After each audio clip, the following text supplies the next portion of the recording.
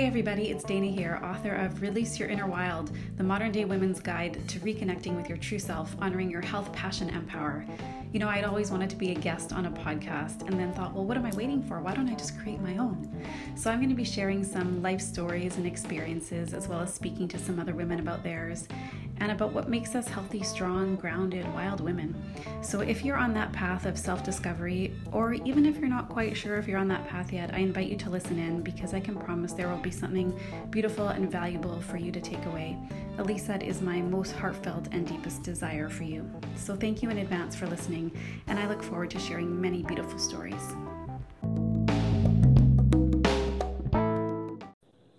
Alana! Hello, how are Yay. you? Good. How are you? I'm great. Fun. Okay. Yay. So, first things first, I'm just going to tell people listening how I know you. This is exciting. I'm so excited that you agreed to do this. Since we even shared it on social media yesterday or the day before, there's like been 100+ people who are like, I want to learn about this. So That's awesome. I want people to know that I'm excited not only to talk to Alana because she's like an expert in this field, but she's also one of my oldest and best friends from Winnipeg.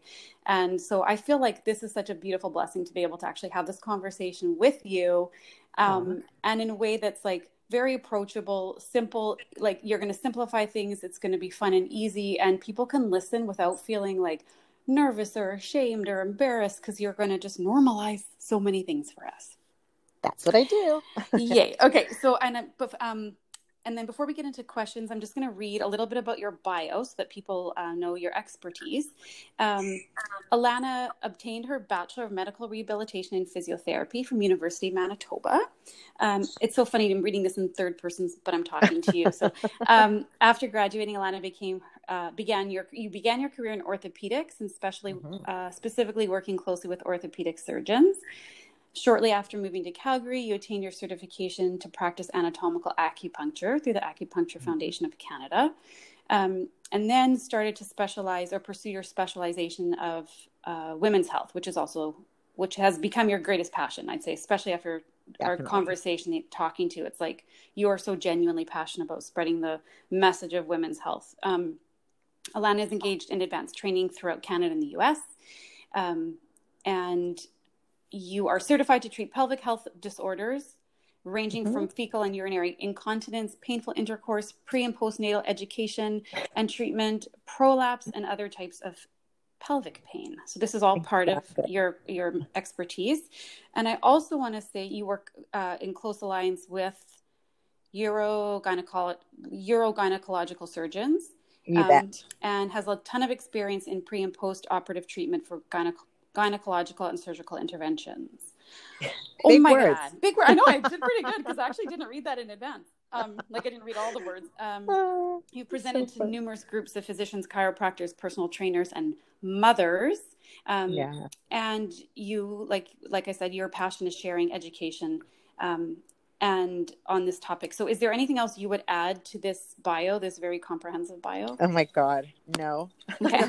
No. You know what? It's like I'm very lucky. I love what I do. I've got a great career and it's something that's really needed. So cool. I mean, that is kind of my bio.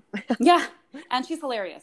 That's part of your bio. Okay. So let's start by saying, and remind me in case I forget, and we get too carried away, that we did have a question. We had a question come in, or we had a question, someone called in with a question. So I want to make sure I answer that at some point, but your answers may very well address her question. So first, talk to us about just like for people who don't even know what is the pelvic floor, talk to us about what is the pelvic floor and what is its primary function or role in the body. Okay. Well, when we talk about pelvic floor, it's kind of interesting because a lot of people think it's just a muscle, which it is a muscle, but it's actually a group of muscles. So it's a group of muscles that have a lot of really important functions that a lot of women take for granted. And we're really also just not aware of. Just in terms of women's health and pelvic floor or pelvic health, it's usually really quite a taboo topic that carries with it a lot of stigmas.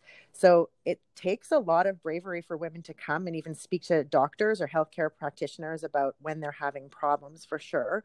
But it's good because it's a hot topic. So now a lot of people are talking about pelvic floors, and it's gaining a lot of attention, which I love, because anything women's health and empowerment for women, I love.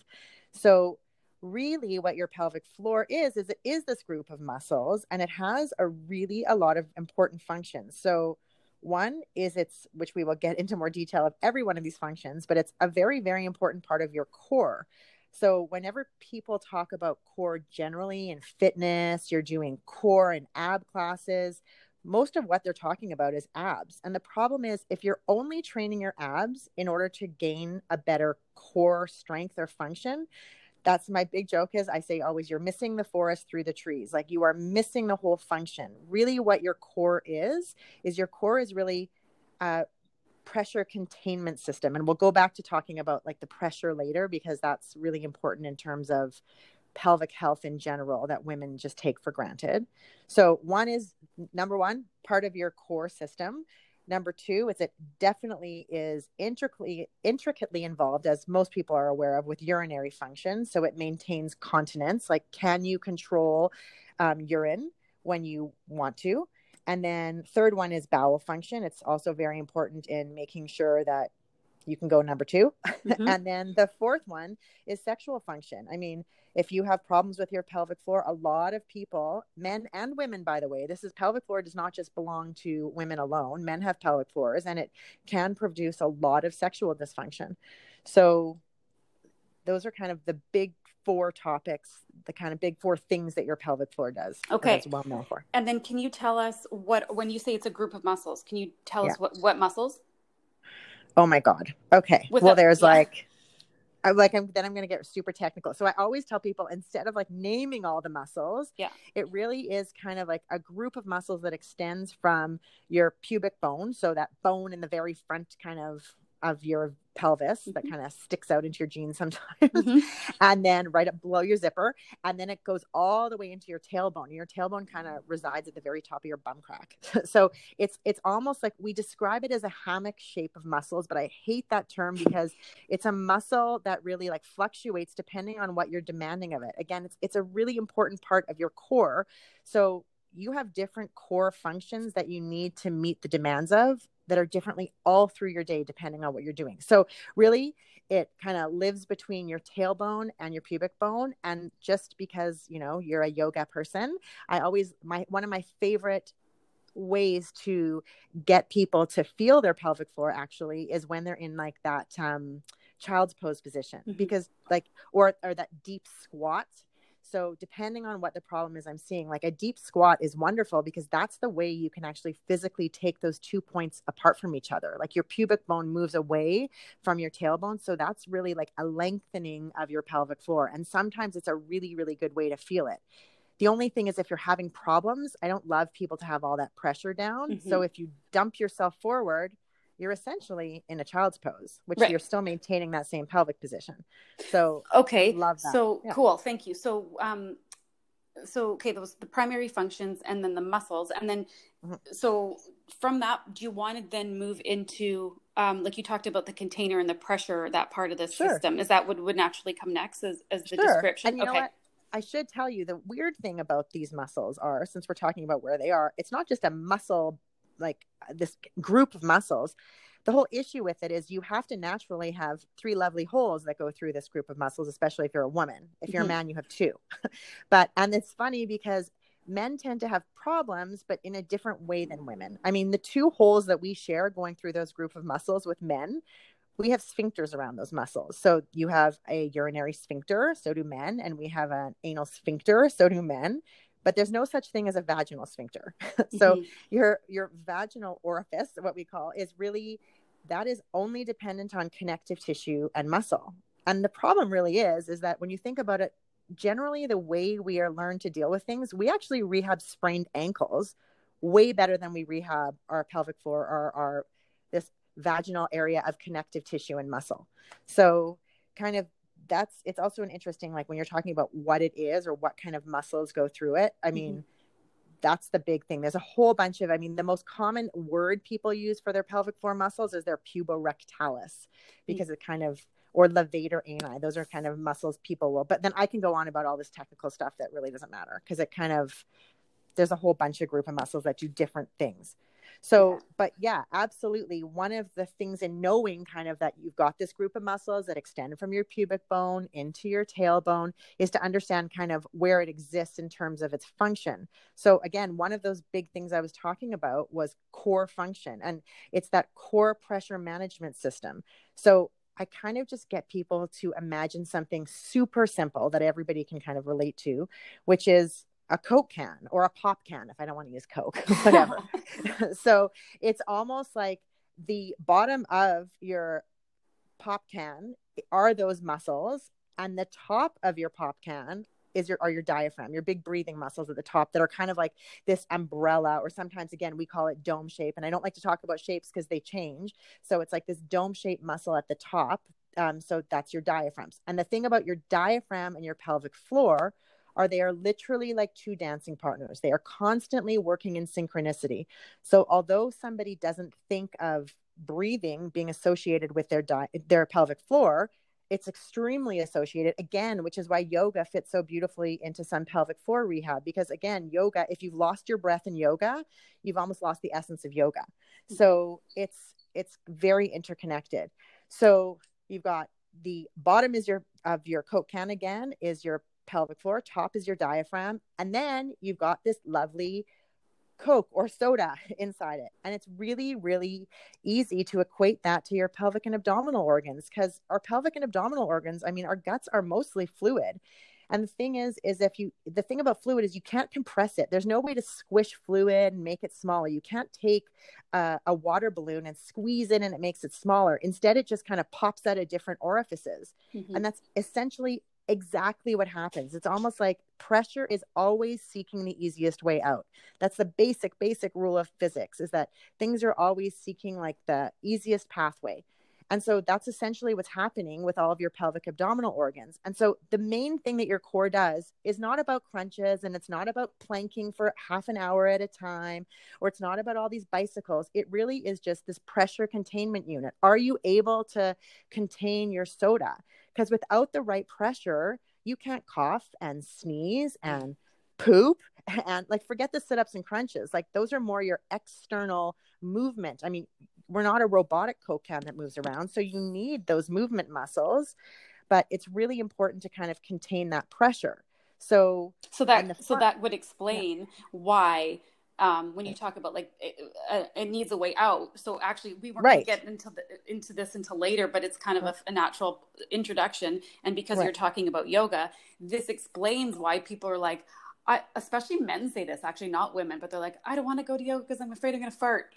Right? Like people are terrified of gas passing in a yoga class or in any, but when you talk about this pressure needing to escape, it's like, that's why it comes out of these orifices unplanned, because like something isn't quite in alignment. Right. Right. And so sometimes it's like the biggest thing I'll tell people is, because it's so integrated, breathing in your pelvic floor function is like, are you holding your breath? If you can't get through it, don't do it. Like that's basically my little thing that I say. I always joke around that one day, I tell all my patients, one day I swear to you, you will see a billboard sign somewhere up with like I want basic functions that all women should know.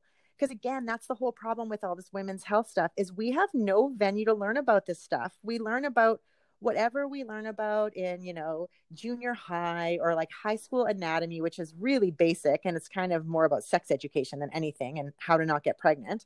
and then that's it. Then you're good. You're good to go. I mean, so most women I talk about, and this is women who've even had surgeries or are considering surgery, they don't know, is your bladder in front of, below, on top of your uterus? And it's not that they're dumb. We have no venue to learn about our body whatsoever.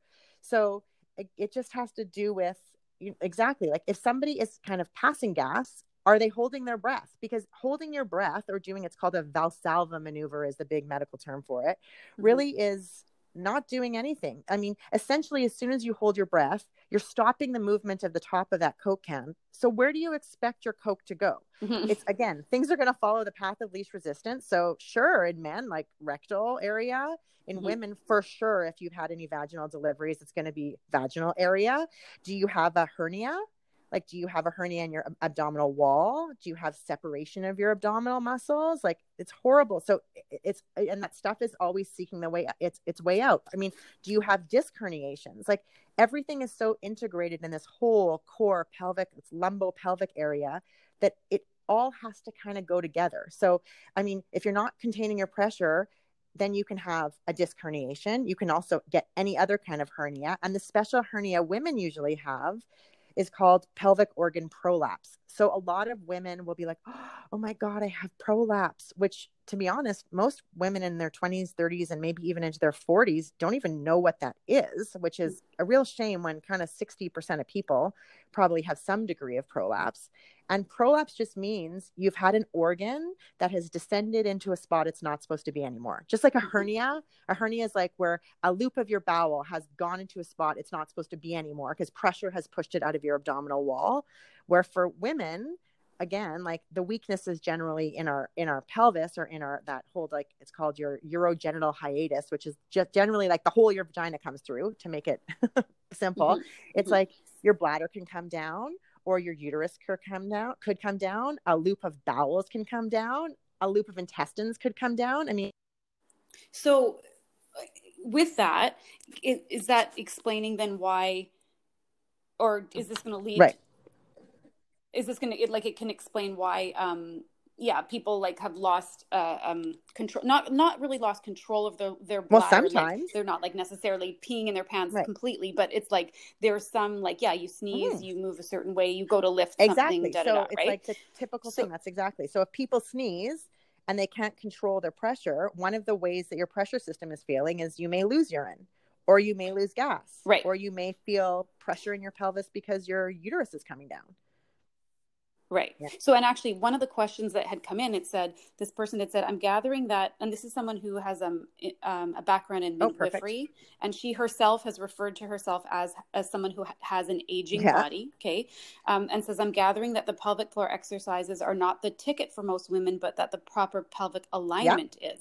I'd love to hear your friend's take. I've noticed that bladder and pelvic issues, which don't always seem to go together, are exacerbated by fatigue and by cold.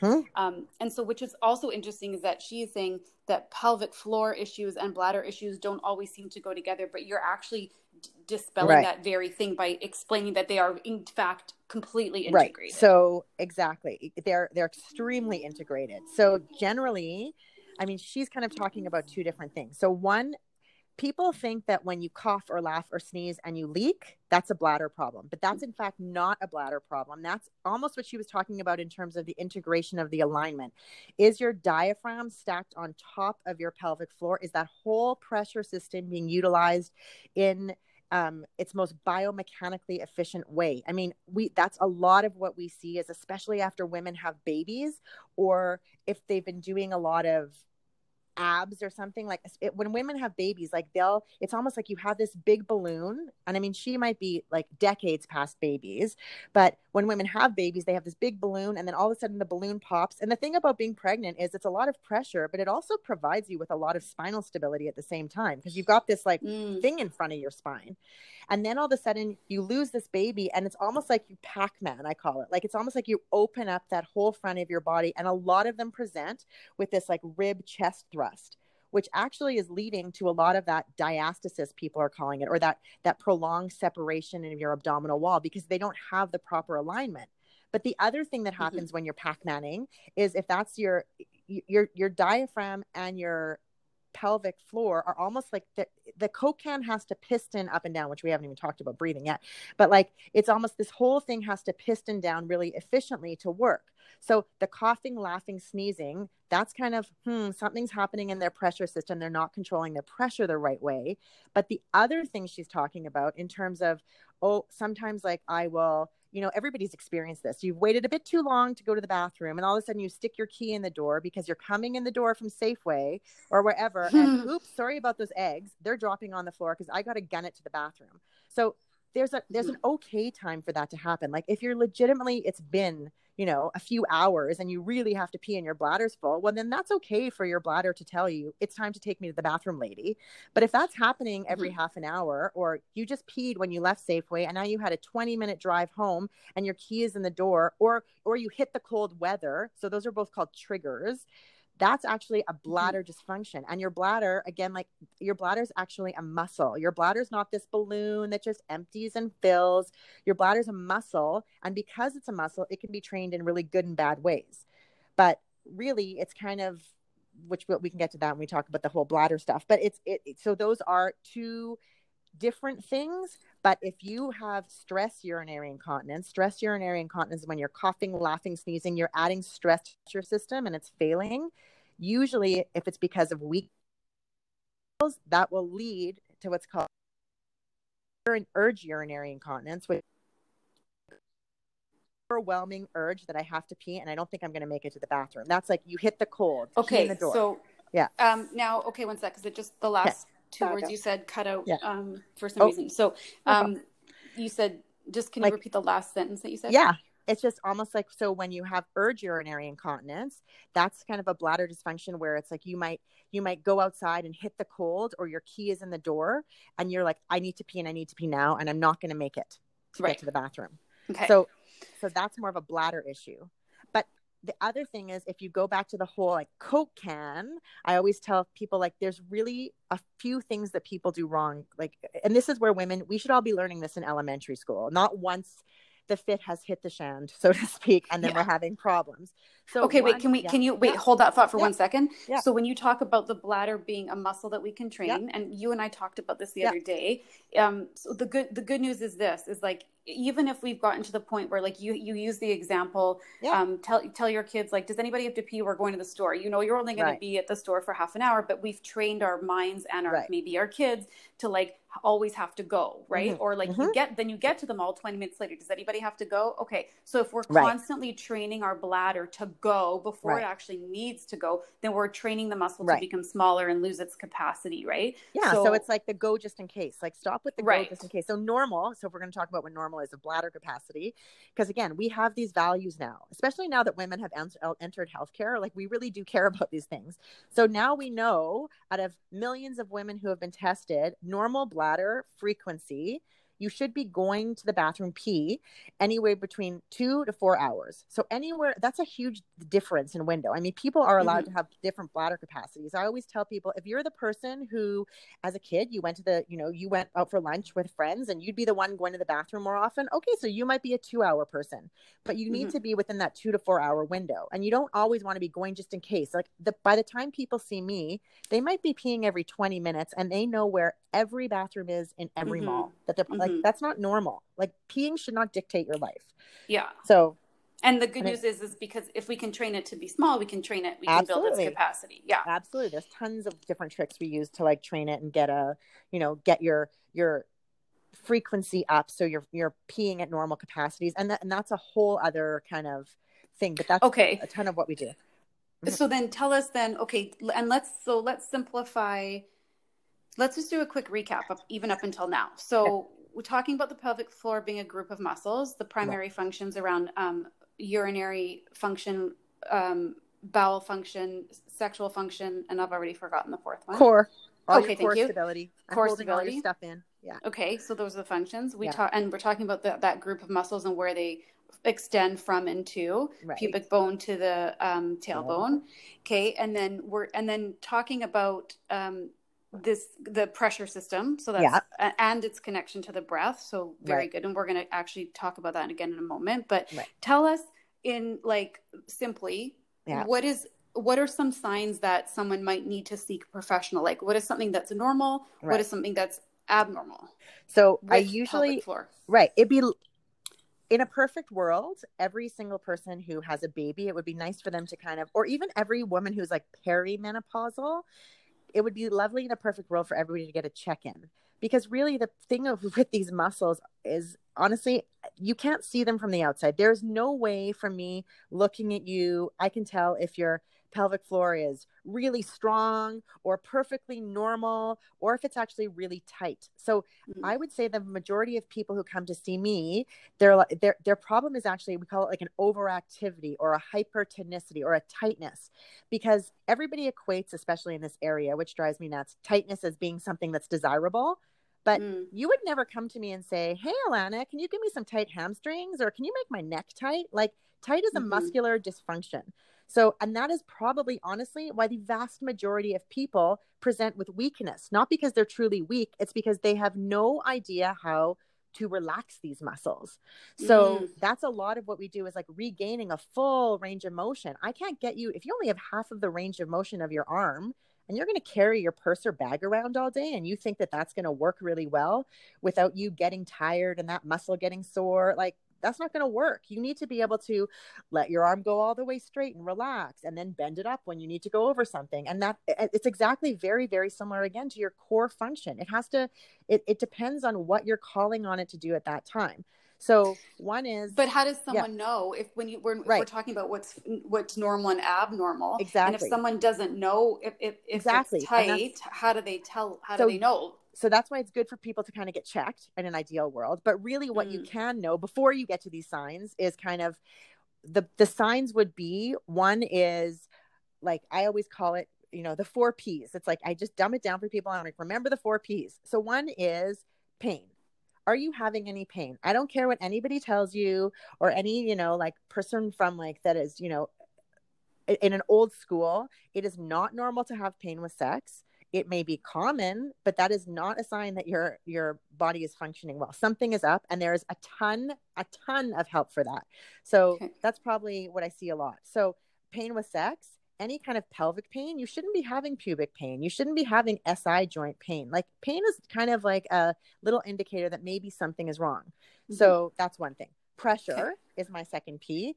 So if you are, you know, taking your dog for a walk, or going on a hike, or you have to help somebody, you know, carry a bag of groceries into the house, or you're lifting a kid all day long, you shouldn't feel like you have something bulging out of your vaginal opening or bulging out of your rectum. Like, you shouldn't feel like you have this water balloon or some pressure coming down, or almost like a tampon isn't inserted correctly. That's not great either. So pressure is one thing. That's the second one. P is the third one. So it's really important that you should be able to decide when it's appropriate to pee. And also when you don't want to pee, you shouldn't be peeing.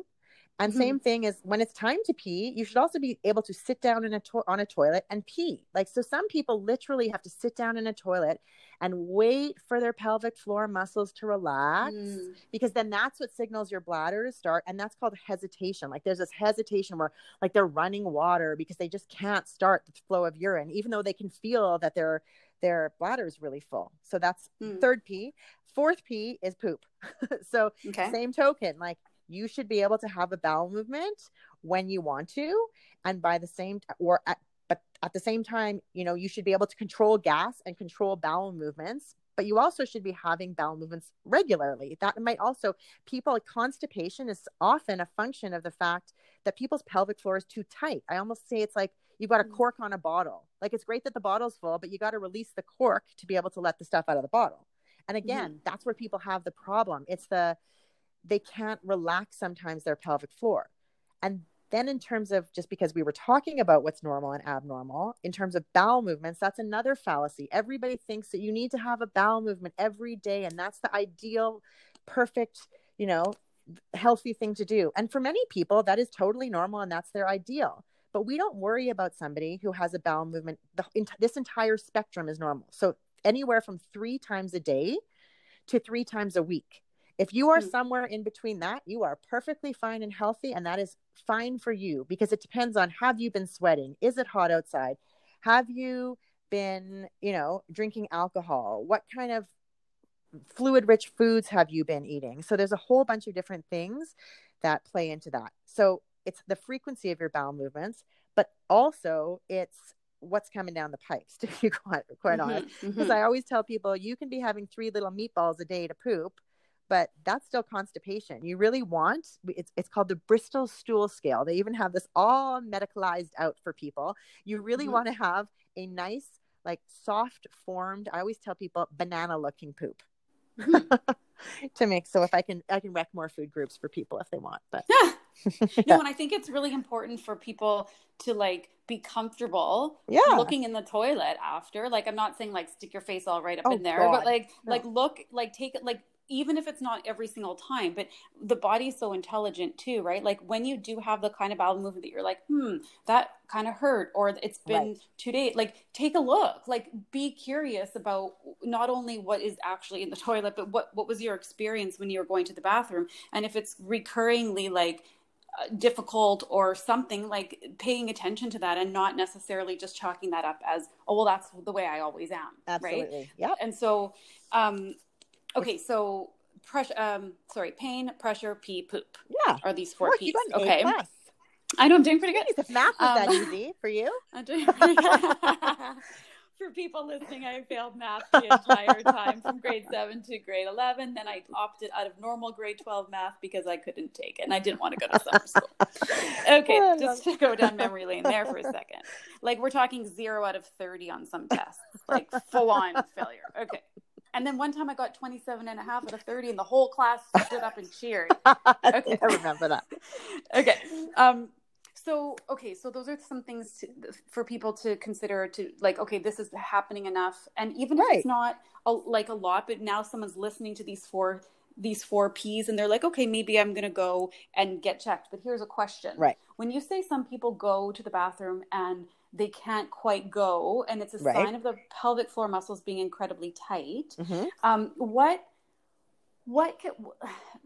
really contributes to the tightness though? Like, is it like that the person, him or herself, is like, very anxious or stressed, or is it external factors? Or is it all internal? Is it half and half?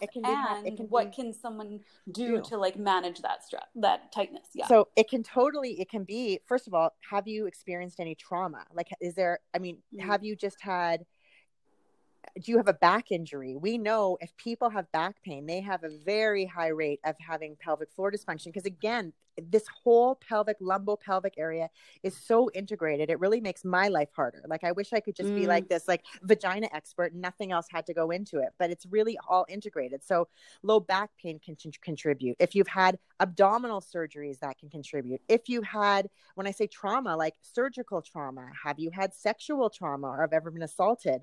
Are you just generally stressed? Like, I guarantee you, when you got 0 out of 30 on that math test, your pelvic floor was like nice and tight. Because I tell people all the time, just to equate it, it's almost like something really, really innate in us. If you think about a dog, when a dog is stressed and unhappy, their tail goes down. And so our tail is our old tailbone. And I just told you that your pelvic floor muscles attach right into that tailbone. So it's almost like when you're stressed, your tailbone comes in to tuck in up between your bum cheeks and your pelvic floor gets tight. And so people, we know, like if I'm treating people and they're coming in for pain, if they're having a super stressed out time, which is really fun to have people coming in during COVID right now, that's not probably the greatest time for them to be. I mean, I can definitely still help them, but we definitely have to like calm everything down. So that's one thing. So, and then, so it's inside and outside. But if you think about a happy dog has their tail up. That whole thing is free. Their pelvic floor is elongated. Their butt cheeks are relaxed. So one thing I always tell people just to check, when you're standing in line at a store, are you what's called a butt gripper? Like a lot of people will have this like really tight, hard bum stick, and especially like a lot of people are dancers and they've grown up thinking, oh, I want to live with my legs in this external rotation and my bum should be on because everybody tells me to tighten my bum. But the problem is your glute muscles, especially your glute max muscles, and your pelvic floor are really like very, very close siblings. So if your glute muscles are perpetually tight, you better bet you're going to have a tight pelvic floor. And then a tight pelvic floor, again, a tight pelvic floor, a tight muscle is a weak muscle. It's impossible to have a tight muscle that also has full function and full strength. So then all of a sudden these people present as weakness. And you're like, well, actually, you're not weak at all. You're just not realizing your full effectiveness of that whole muscle, like that full length of that muscle. So it doesn't look like it's strong, but it's actually just tight. So that's honestly a whole bunch of people.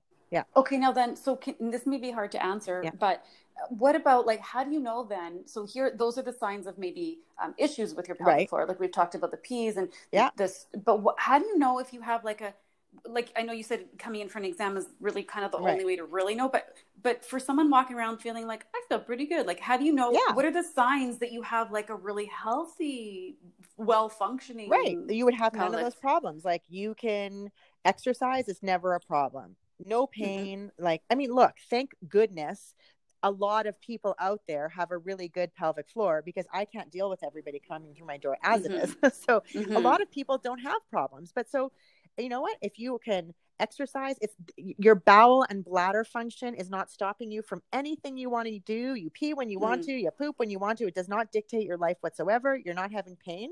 You don't feel Mm-hmm. any of that, like you don't even think about your pelvis. That's great. Mm-hmm. Like I had one patient I remember, and she said to me, she had a prolapse. So she had, her bladder was kind of hanging down. And she said, you know, I was sitting in the restaurant the other day and I'm looking around thinking, I bet nobody else is thinking about their vagina right now. And she was like, Yeah. you don't want to think about it. It shouldn't interrupt your Right. life. Like, this is just, you have it. It's all good. So Okay, that's a good answer. yeah, like it's all good. Now, and Mhm. on when you're talking, this is just one more question that came Yeah. in about UTIs. So someone Yeah. said they're interested in, this is a quote, in all things UTIs, chronic bladder pain syndrome, and all things supporting my bladder and UT health. So Right. when you're just saying, as long as you don't have, any of those, like you can pee when you want, you can hold it when you have to, Yeah. all that, blah, blah, Yeah. blah. Great. So you're doing great. Now, what about, can you speak to urinary tract infection, or is that like another, is that not quote related? It's related and unrelated. So UTIs, first of all, it's very, very common for people to get chronic UTIs. Like a lot of people. Mm-hmm. So again, like, I mean, I can count on one hand how many UTIs I've had in my entire life. Like, but Yeah. you get some people who are literally getting a UTI every second month. So Yeah. a lot of it, there's so much to do about this, but I mean, so a lot of people get chronic UTIs, but especially women, which we haven't even talked about hormones, which is a whole other thing, especially perimenopausal women, or if they're getting into a hormonal flux, or if you're at low estrogen times in your life. Like if people are breastfeeding, that is a very, very low estrogen time in your life. So it's like, I always call it the preview to menopause. Or if you're in that perimenopausal or menopausal state, your estrogen is very low, and it really, really affects the normal pH balance of just your vaginal pH flora. And then, of course, like your urethra and your bladder are right there too. So it has a lot of, so if people are having true bladder infections, you want to get a cultured verification that you can't just do a little dipstick in your doctor's office. You want them to send it in for a culture, and you want to make sure that obviously your hormones aren't off. And then there's a whole host of other issues that go along with that, which are these bladder pain syndromes, where there's nothing really wrong with your bladder, but you get these bladder pain syndromes. And a lot of those people, again, because your pelvic floor and your bladder talk, they have to be part of this reflex kind of to tell your bladder when to start going appropriately. Your pelvic floor and your brain are the main things. Those three organs have to talk to each other to say, okay, right now is the right time to go, and right now is the wrong time to go. So sometimes if people have pelvic floor dysfunction, that signal going to their bladder is really mixed up. And if they're having bladder pain, then their pelvic floor gets tight, because their pelvic floor is trying to protect this whole area that's painful. And then that just predisposes somebody to a ton of problems. So bladder pain, I would say, absolutely. Like if somebody's having like chronic bladder pain issues, and they've gone and they actually don't have a urinary tract infection. And women, it's tough, because you know what? Like I find a lot of doctors start getting annoyed with it. They're like, oh, you're here for a UTI again. It's going to be negative. I don't know what to do for you. You don't have one. But they are experiencing pain. They are experiencing a problem. No one has fun going to the doctor saying I have a UTI. So definitely that person, for sure, there's absolutely kind of pelvic floor overlap into that. Okay, cool. I don't mean cool. I mean, okay, good. That's like, yeah. That's awesome. Yeah. Okay. Okay. So I'm just looking at my notes here because it's such a complex, I mean, in some ways it's simple the way you're breaking it down, which is great. And at the same time, the other time it is complex. So I want to make sure that's why I went back to do the recap actually for myself. And also for anyone listening. Did so well. So now can we next just shift into kind of for the two last things before we even wrap this up, because I want to keep it, again, I want people to be able to walk away and be like, oh, I have an understanding now.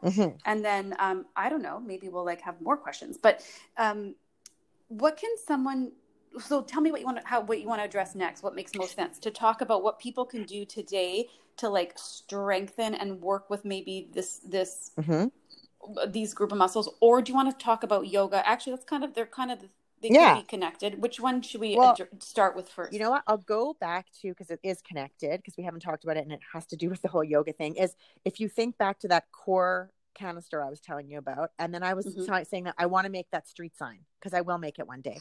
So because your diaphragm and your pelvic floor are connected, I kind of on my billboard sign to tell women, like, this is what you can do to prevent pelvic floor issues. Like, this is the basic stuff. I don't want to know how many surgeries I may be able to prevent if I just got everybody to know this. So one is when you think about how your pelvic floor, again, they're the dancing partners. So when my diaphragm rises, when my diaphragm recoils to go into that dome shape, effectively what it's doing is it's pushing the air out of my lungs. So it's causing me to exhale. So now the lid of my Coke can has risen. I've created more space inside my can. And that's when my pelvic floor, its dancing partner at the bottom, also rises. So when I breathe in, my lungs fill up. My diaphragm slowly goes down. It pushes all my pelvic and abdominal organs down. And my pelvic floor has to be this nice hammock at the bottom when I breathe in. So everything, kind of that whole Coke can slowly pistons down, and you need that to happen freely to move down. That's why it's really important for people to have a full length of their muscle. As you exhale, your diaphragm recoils, goes into the dome shape, causes you to exhale, and then your pelvic floor at the bottom also rises. So that's why during an exhale, I don't want to call your pelvic floor a hammock anymore, because now it goes into more of like a trampoline. So the big thing is I would tell people is I wish people would know when I see them working out, when they're at the gym, when they're doing yoga, when they're passing gas, this dude passing gas in the middle of like a yoga class, is exhale with exertion. Like when you are about to do the hardest part of an effort or the hardest part of exercise, a lot of people kind of do it naturally. Well, they'll be like, oh, I want to hold my breath during the hard, like I'm in a lunge, I'm doing a squat. And then all of a sudden, oh, I got to come up and I'm holding my breath as I'm pushing up. As soon as you hold your breath, again, that's anchoring that lid of that Coke can down, and you're pushing everything down, looking for its path of least resistance. So if I could tell everybody, like, exhale with exertion, or exhale with exercise, or exhale with effort, like E matches with E. Inhale matches with nothing. So it's like, it's almost like inhale is a great place. You need to inhale. Obviously, I'm never going to take away the fact that your brain and your brain needs, and your muscles need oxygen. But so my billboard sign would say, exhale with effort. If you can't breathe through it, please don't do it. Like, so I'm like, well, because it's like, I honestly want to stop these women in the gym sometimes. Like, you see these women even doing like shoulder presses, and you can see like their face, they're like, oh, and they're holding their breath. And I'm like, should I give you my card now or later? Because this is not going to end up well with you in the long run. It's like, it's why so many women in the gym wear black. I mean, black is flattering. That's why I wear it in the gym. But I mean, it's also because it doesn't show leaks very well, right? So it's kind of sad. Anyway, so one is, so exhale with exertion. If you can't breathe through it, don't do it. Really watch constipation. Constipation is an epidemic in our society. And it's like when they're selling massive vats of Restoralax and Laxaday at Costco, like, it's a problem. So, but if you're constipated, I call people toilet bowl grabbers. Like, they're crunched over, they're grabbing their toilet, they're holding their breath to try and evacuate a bowel movement. But at the same time, your body isn't like, oh, I just want pressure on my bowels. I don't want pressure on my bladder or uterus. So you're okay with that? So that chronic constipation, you're constantly getting that pressure down. And eventually those organs are like, I don't know, you keep on telling me to go down there, so I guess I'll stay. And you get like ligament damage by doing that too much. So that causes that pelvic organ prolapse. And the other thing I would tell people is I have no problem with sit-ups and crunches. It's a functional movement, but I only do have a problem with it if you don't know how to engage this deeper core, like your deeper core being turning on your pelvic floor muscles. Your pelvic floor muscles actually reflexively, you don't even have to think about it, signal your sides of your Coke cans. It's called your deep transverse abdominis. It's like your built-in girdle. That's what makes you have a flat stomach. I mean, you can do sit-ups till the cows come home. You're still not going to, that's not what makes you have a flat stomach. So can you give people an example? Siren's going by. No problem. Can you give people an example? And you and I have the same perspective on Right. this too. Like in terms of breath, like because Right. breath is not one dimensional. Right. So when you're saying to people you have no problem with crunches, but first, engage your pelvic Right. floor. Can you tell what does that sound like or feel like to someone who isn't sure Right. where theirs is or So what that looks like? you want to feel it contract, which I'll give you a whole bunch of cues to feel to see if people can feel it. But you also want to make sure you're feeling it relax, because I don't want people to get worse because they're contract. That's what's out there in the kind of the world anywhere. It's like Kegel, suck it in, come on. And that's great. And you can do all that, but please relax, because if you relax, if you don't relax, you're creating a whole bunch of other problems.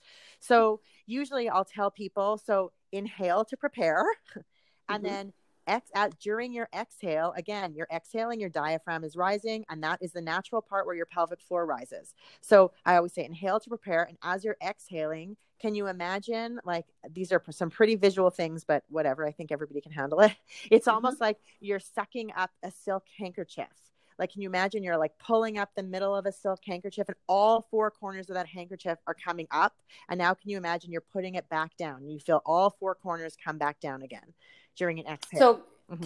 So it doesn't matter. Yeah, we're sure people are going to be fine with this. When you inhale and exhale, out of which hole? Oh, sorry. Inhaling. What do you mean out of which hole? Well, you said, imagine that you're sucking it up. Where? Vagina.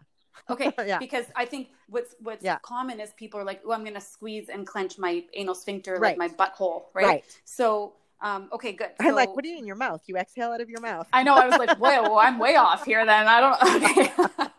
Perfect. Okay. Yeah. So inhale. And as you're exhaling, I'm just pressing, like, I slapped a little like Gucci silk handkerchief on that whole area. I'm like, can you suck it up to like kind of pull all four corners in, or like even a Kleenex, and can you like pull up the middle, and or there's other cues also. I probably have 25, because my job really is to figure out how to best connect with somebody's brain, because I don't know how your brain is going to best connect with a whole bunch of muscles you have no external visual of. That's the thing with your pelvic floor. I call them your private part muscles. So the exercises should look private. Nobody should see you doing anything from the outside. Your bum shouldn't be bouncing up and down, and your thighs shouldn't be moving in and out. It's just kind of, you're just doing everything on the inside. And sometimes if all these, we call them accessory muscles, like if you can see your stomach moving up and down really, or the only thing that is allowed to move is your eyebrows. but if your bum is clenching and your thighs are moving, sometimes people are just trying too hard. So all these muscles kind of are trying to come to the party to help out, but they're really not helping. So, and that's what's so amazing about yoga in the practice is like the more you practice, the more you become familiar with your body and like the intricacies. And I always talk about moving from the inside out. And so the more you practice and the more you slow down your breath, which is what I love about you talking about really relaxing on the exhale, which is another way you contract on the inhale. You relax on the inhale, which is really weird, but you exhale and you contract. Oh, maybe. Right. Oh, I thought at one point you had said relax when you exhale, because you were saying, because you were saying exert on the exhale. Right. Sorry, my backwards. So, but it's a lot of people get it backwards. It's very common. And the dimension that I was talking about before is like the breath isn't just in and out through the belly. The breath is like, imagine that your whole body is actually expanding so that you make space for your organs, right? Actually, as I'm saying this, I'm closing my eyes and my hands are moving out. Right. I'm imagining like chest and the back body moving forward and back, side body moving out to the sides, right? And the more people can like, when they practice yoga and get more comfortable with their breath. So two things can help with this is they're becoming more familiar with their breath and realizing when they're like holding their breath or not breathing fully or using lungs to their capacity, diaphragm to their capacity. And also when they're practicing yoga, they can become more familiar with just their body in general. Right. Like sometimes I give people a cue, which if you don't have good body awareness, or if that exhale, inhale, or if that like exhale and contract is really confusing for people, sometimes I'll tell them, like I'll cue them to imagine their body as a balloon. So as you inhale, you're the balloon. You're drawing air into the balloon. And I like people to think of, I want you to breathe into your bum cheeks. Like if your bum cheeks had lung tissue in them, which we know it doesn't, but you were almost like you're breathing deep into your pelvis, like you're inflating your bum cheeks. And because you're a balloon, your bum cheeks are going to start inflating and spreading apart from each other. So that's on the inhale. And as you exhale, now your balloon is shriveling up and in because it's losing air. So the bottom of your balloon is also like shriveling up. So can you imagine like that's when Can you lift a little tampon as you're exhaling? Can you engage your pelvic floor? And really, when we talk about core, that's an engaged core. When I say like engage your deep core muscles, if you can like lift your pelvic floor a little bit, 30-40%, just engage these muscles a little bit as you're exhaling, that's an engaged core. Now you're ready to take on load. Now you're ready to pick up that kid or do a heavier movement. Right. And the other thing, that's why even bending forward to like lifting a weight at the gym or something, like a lot of people just do that with like either an arched back or like no awareness around the core. So then they get injured. Okay. Or they'll hold their breath. And the other thing is, especially when it comes to pelvic floor, a lot of people, I think I was telling you this before, but it was almost like people will often ask me, okay, so I want to go for a run. So I'm going to go for like a 40-minute run. So should my pelvic floor be on that whole time? And it can't be on that whole time because, again, this whole thing has to freely piston up and down with your breath. So if you plan on holding your breath for your 40-minute run, then go for it. I guess your pelvic floor won't be moving, but you're not going to do that. So it's like your pelvic floor has to freely move. So no, you shouldn't be engaging your pelvic floor through that whole run. In fact, usually when people run, I get them to check in like, are your glutes, are you all tight in your glutes? Like, are you holding everything super tight? So can you relax your glutes as you're running? Can you think about, oh, I'm lifting a handkerchief or I'm putting it down as you're running? Because that whole thing should be freely moving. It can't be like stuck up or stuck down. So it's interesting. Yeah. Oh gosh, so good. Okay. And then even though I kind of know we could talk for like 10 hours and you could probably talk for 10 years. It's so good. Why don't we'll leave it here unless there's like anything that, like, how do you want to wrap this up? Do you want to, is there anything, like, you've given us amazing practical information, tips, simplicity. No, it's, I would just say it's good for somebody, like, see if somebody can just get into that child pose posture.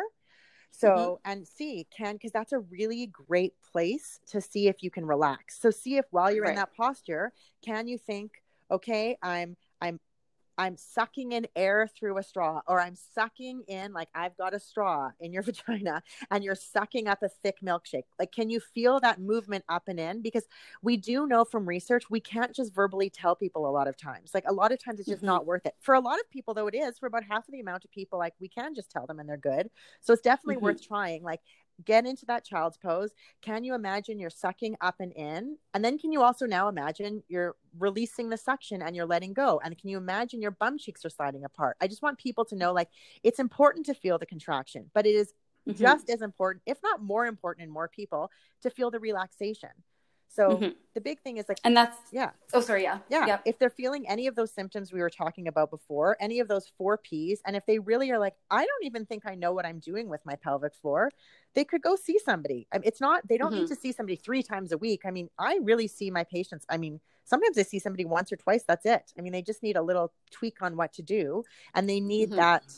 But I will warn people, generally, when you go see somebody through pelvic floor stuff, it does involve an internal exam. Not all the time. And if that totally freaks you out and that's going to make you not want to come, there's other things we can do. But it definitely usually does. Well, yeah. And I think, again, most of the people that listen to my podcast anyway are women between like 40 and 55. Like, they're whatever. Beyond, they're done with it. Yeah. And I think when you were just talking about the relaxation part, that's why I went backwards when I talked about inhale and exhale, but that whole part, and that's why I wanted to at least touch on the yoga aspect of it, because through the practice, through the meditation practice, through the breathing practice, we learn how to, like I said, get familiar with our breath, with our own natural breathing patterns. And we might be like, ooh, now that I'm paying more attention to my breath, I realize I hold it all the time. Right. Like that. So that's why I love the yoga connection. And also, the more we can move into a posture, and I'm all about, like, I take so long to go from cat to cow. Like, I don't go to yoga classes anymore because I literally can't, I'm 10 minutes behind, and I'm like that person who's like annoying because I'm never like moving with the rest of the class, and I don't want to do that to the teacher. But like, moving nice and slowly allows us to familiarize ourselves with our body. And like, it might sound crazy, but you can say this to us, at least someone who's been practicing for a while, like, really imagine creating space for your organs. And some people at the beginning are like, but the more you do it and the more you breathe, the more you can really feel that. Right. And so, go ahead. No, absolutely. And I was going to say, even when I'm kind of getting somebody to do that inhale, relax, exhale, engage. Some people, like the vast majority of people are like, oh, wait, I did it backwards again. And I said, well, it's just because, the problem is in North America, we are really taught to exhale and relax. And I'm telling you the exact opposite.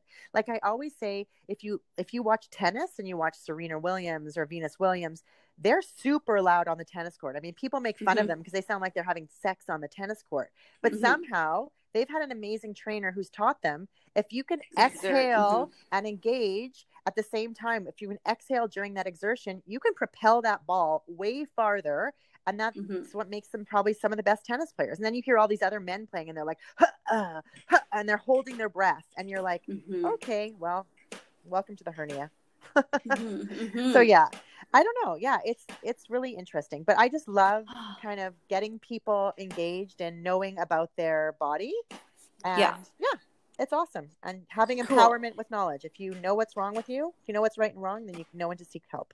So yeah, and for people who are really disconnected with their body due to A, like not being taught, or B, it being taboo, right, or having trauma, like people who have had trauma to this part of their body subconsciously or consciously are disconnected from that part of their body. And so there's a whole host of reasons why we're not in tune with this. Absolutely. And so for someone now to at least listen to this and be like, oh, some of the things I've been experiencing not abnormal now I could be paying attention to and aren't abnormal. So for people here and who listen, who are BCers, obviously, well, I shouldn't say obviously, but flying to Calgary to see you, although we'd all like to do that. So yeah, people can talk to the doctors here. Obviously the people listening from your world know you in Calgary and have the blessed opportunity to come and see you if they need to. You can always find people. There's Find a Physio, or you can go to the Canadian Physiotherapy Association. There's lots of great people in Vancouver. We've got lots of great people here. I just kind of encourage somebody to find somebody with some experience if they need it. Or, I'm also, people can kind of get onto my Instagram and direct message me if they have any problems, and I'll try and point them in the right way too. Yeah. So, and tell us the last, how to find you on Instagram. It's weird. So it's the Privates with an S. So the Privates Investigator, and it's Alana Devlin. Yeah. So. Yeah. And I went to, when I was even Googling you earlier, not that I have to Google you, but I was like, I'm going to find this, I'm going to find that. And it was like, right. Cause obviously I know you as Alana Lazarus. Yeah. And so it's still so crazy to me. I'm like, after all these years, I'm like, I know people get married and change their names, but I'm just like... And then I've done a crappy job of that, because sometimes I'm Lazarus Devlin. I don't know. I don't even know what I am. I have a probably identity crisis. I'm like, whatever. And well, this is just so amazing. Yeah. I'm excited to share it. Thank you so much. It's fun. I don't even know how to close or wrap up because it's too good. So we'll and I'm glad that we answered those two people's questions, and we'll see what comes in, and how the kinds of questions that are going to come after this. So I think it's amazing. So exactly, it's awesome. Oh my God. Okay, thank you. You're so welcome. Okay, I'm happy everybody knows they're not crazy if they're having any of these problems. They're all normal and fixable. Yes, that's the awesome way to really remind people there's hope. It's not like a thing that if this is happening, that there's no, Well, and that's, I think I was telling you, it's funny because it's like you stop having periods and menstruating, and then the next section in the mall, the next section on the shelf is like the incontinence pads. And I guess that's just the way what happens when you age, but it's really not. It's just that we have to know that, there's been lots of research and lots of evidence to show that there's huge benefits. There's tons of options for women. So, yeah. And I write that in my book too. At some point, I'm like, people say when you turn 40, your body's going to fall apart. I'm like, fuck that. Yeah, it better that not doesn't fall have apart. to be. Yeah. Like I have this, I have that. I have a couple things that I didn't have 5-10 years ago, but that's fine. Yeah. It's like, that's natural, but there's no reason why your body just has to start going downhill. Right. And that's why honestly, I encourage people to even get some help if you're having a little bit of these problems before you hit menopause, because menopause, when you head into estrogen deficiency, you lose a lot of that connective tissue integrity. So things sometimes kind of go downhill a little, but still, even if somebody's in menopause, you haven't expired until you expire. You don't have an expiry date. I help tons of women in menopause. That's not done. So it's never too late. Cool. Even if you're peeing when you're sneezing, it's never too late. Oh God. Peeing and sneeze, that's easy. That's like Yeah, the easiest that's thing. awesome. So there are going to be so many women who just take a nice big deep sigh breath right now. They're like, oh my God. That's my Okay. Okay. I know it's impossible to hang up. Okay, so I love you. Thank you. Aw, And I love all you the too. women listening, thank you too. So Yeah, anytime. Love it. okay. Thanks.